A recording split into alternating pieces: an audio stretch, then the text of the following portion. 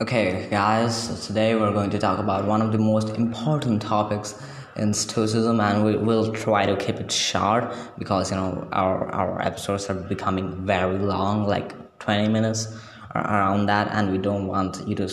We want you to stick around until that time, but it's not really that good, or it's not really that convenient to listen to something for 20 minutes. Okay, so today we're going to talk about how to be unoffendable, and it's something that Stoicism is very good at, instructing their followers.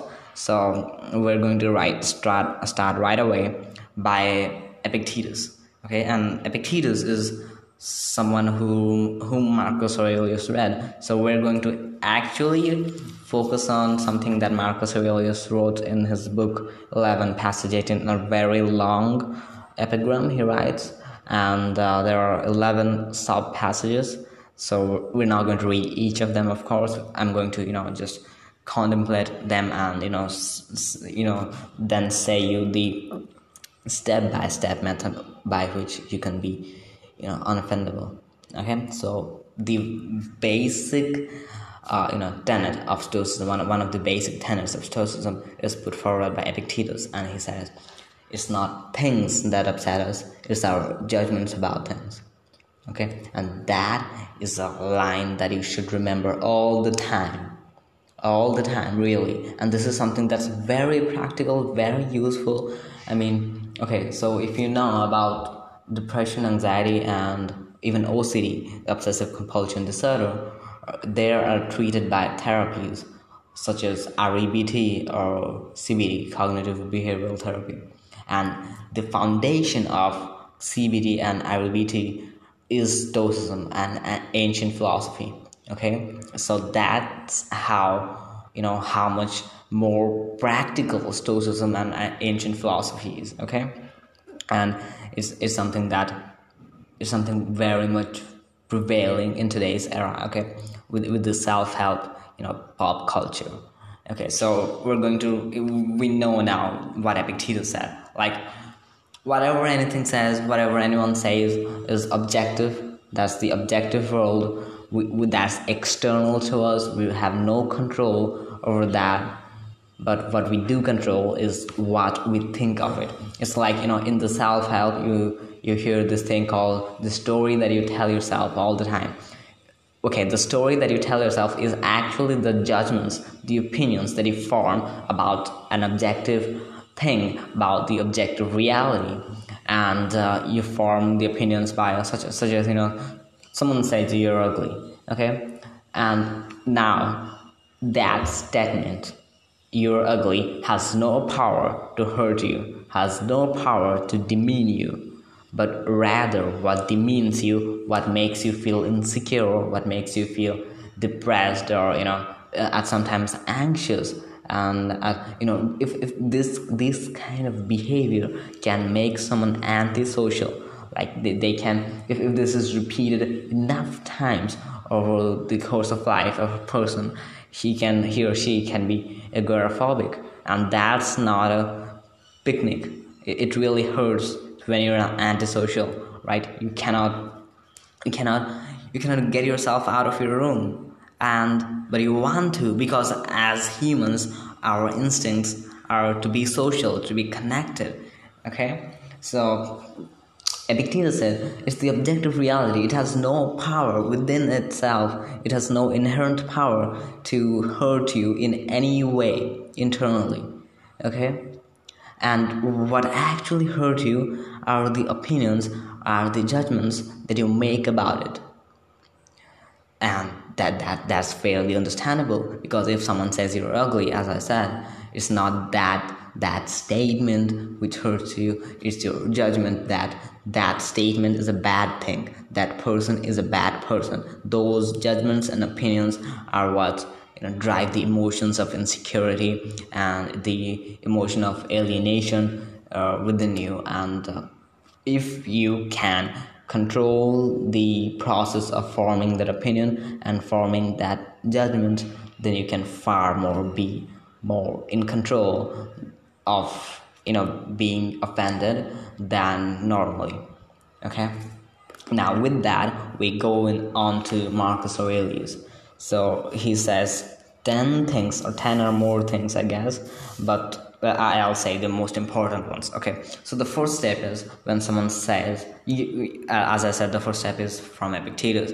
You tell yourself that person, that statement, what he said, has no power to demean you, has no power to make you feel anything. Okay, because that's external to you. And yeah, you will have the power to respond to that stimuli in a very, you have control over how to reply to that. And that this is the basis of, again, logotherapy by Viktor Frankl. Okay, so now you realize that's the first step. The second step is you ask, who is that person who said that? Well, you can say, he's Harry, he's Robin, anything. But, beyond anything, he's first a human. He's first a human, right? And that's indisputable, right? And you're a human too. That's indisputable, okay? Now the thing is, we know, it is very clear that humans are social animals. We live for each other, and that's literally us. I mean, we can't live without each other. You depend on another person in one or another way, right? And as they say, no man is an island, and that's true. No man can live on his own. We are social animals. We are a group of a totally global human culture, a global human society that has evolved over time. And this is not a new story. I mean, when our ancestors were in savannah, and if we follow Darwinian theory that the very basic instinct of a human being or of any organism is survival. Okay, and our ancestors find out that one of the best ways to survive is to form groups, is to form tribes. Okay, and that worked back then, and this also works in the modern world after a long time, like millions of years ago, millions of years after. All right, and this is something indisputable. I mean, humans are social animals, and when you realize that humans are social animals, you humble down. You don't really worry about that much, because if he's a human and if you're a human, what matters? I mean, does it really matter if what he says, should hurt you? Because you yourself are a human, and we exist for one another. Okay, and the next important thing is you ask yourself, whatever anyone says has to be either one of two things. It has to be right, it has to be wrong. Okay, now if you analyze it and you get the result that what he says is totally wrong, well, if he is wrong, then what's there to worry? I mean, if he is really wrong, okay, then you realize that he's not really doing that intentionally, but he just doesn't know anything better. Okay, and that's ignorance. Well, much of evil that happens in the world is not because people really want to do the evil things. Well, sometimes people really want to do the evil things, but most of the times it's just clear ignorance, because people most of the times don't know how to act. People don't know anything better. I mean, why do you think most college students, waste their time partying? Well, it's not something I would call evil, but why do they do that? Because they don't know anything better. I would say that because, if the person who knows that he can achieve a lot of things by working hard and by working on his things, then why would he spend, like all day, all night, partying and, just wasting time? He would not, right? People who know better can actually manifest that in their actions. Okay, so that's the second thing. And then when you analyze and get that what he's saying is right, well, if it's right, then there's no reason to take it personally. I mean, why would you take it personally? I mean, you should really thank that person for saying that, and so that you can know that this is something that you lack. For example, if someone says, you're doing this in a wrong way, and it's really the fact that you're doing it in a wrong way, well, then you have no reason to take it personally, but rather you should thank him that, thanks for noticing this out, so that now I can improve. Now you know where you're wrong, and you can improve. Okay, that's the third thing. Now the fourth thing is that, again, as the second thing, we said you're human, they are humans, and being human means making mistakes. Like, yeah, like there's no one who's totally perfect. Like, we don't have a Stoic, so we want to remind ourselves that we're humans, they're humans, we're not perfect, they're not perfect, they make mistakes, and we have to endure them because they're humans. And what would you expect if you did the mistake so that the person in front of you would freak out and scold you or anything like that? But rather they would, how about if they be calm and show you your mistake, and so that you would not do that again. So you have to do that to them too, right? So when someone says something, you have to realize that they're humans, they make mistakes, and you would also very likely make mistakes, and you have made mistakes. So the best you can do is endure them and be rational and tell them where they're wrong. And this next thing is about, it's more like the memento mori concept.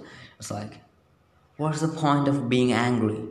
What's the point of being pissed off by something that anyone says? You're going to die. Everyone's going to die. The person who is saying this to you is also going to die. You have no option for that until now, I suppose. But yeah, you're going to die, and that's a natural thing. So what are you going to do? You're going to die after being inhuman to the person who was ignorantly inhuman. But at least you know how to act, right? You know how to react to this person without blasting all out. Okay, so that's it. I mean, you have to realize that you're going to die. Everyone's going to die. What's the point? What's the point of being angry? What's the point of being deceitful to someone else?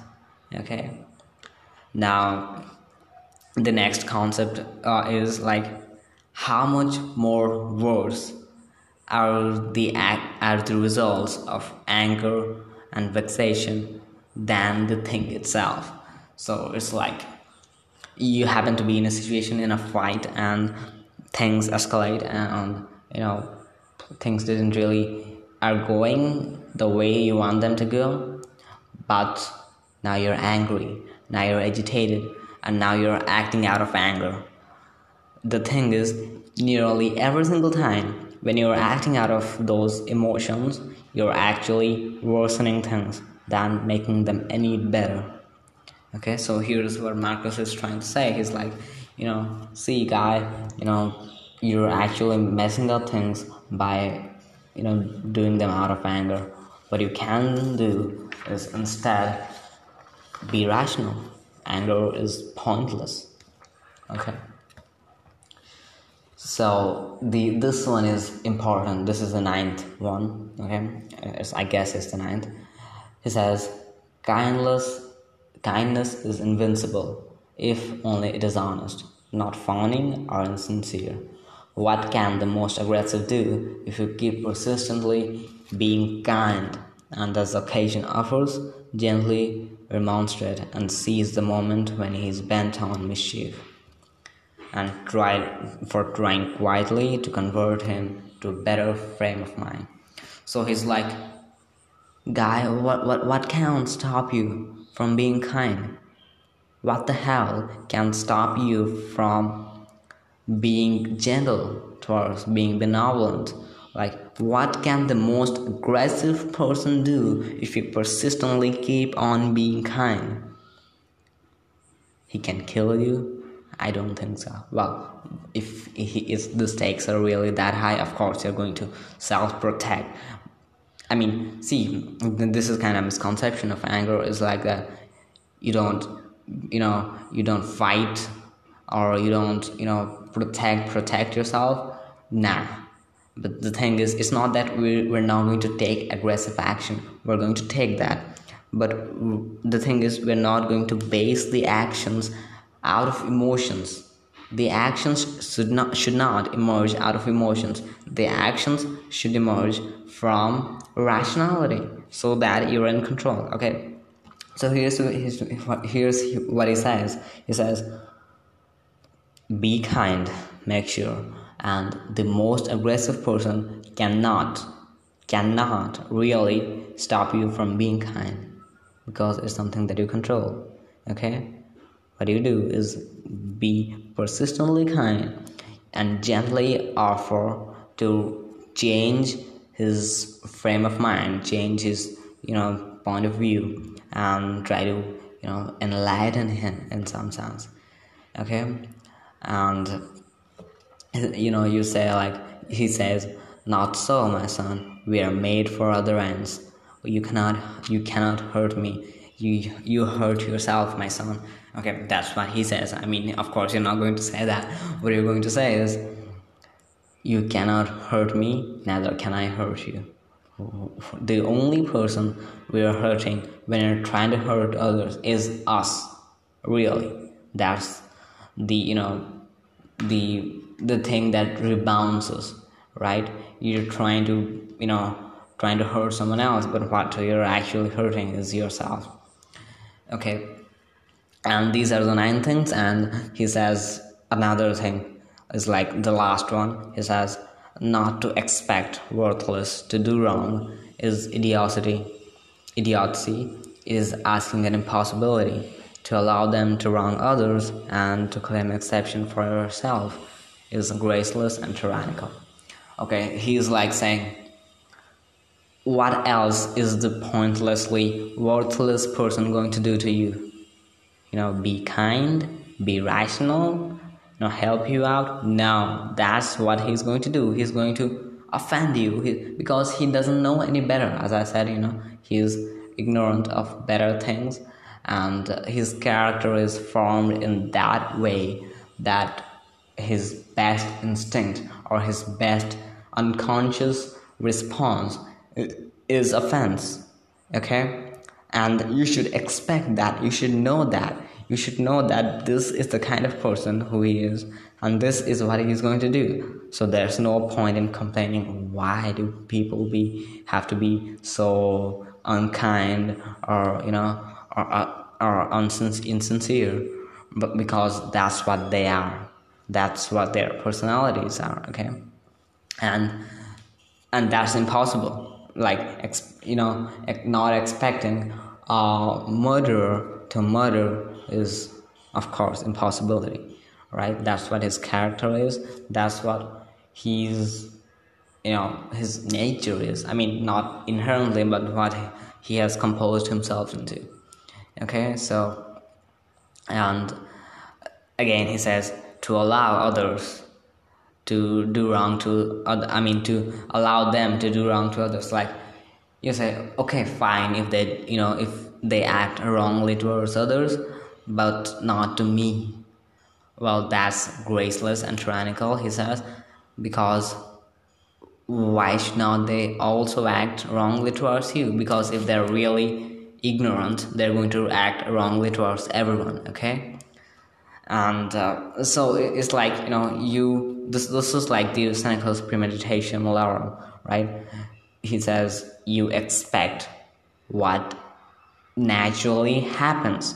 Naturally mischievous and ignorant people are going to be deceitful, are going to betray, are going to, talk badly to you. That's what you should expect beforehand.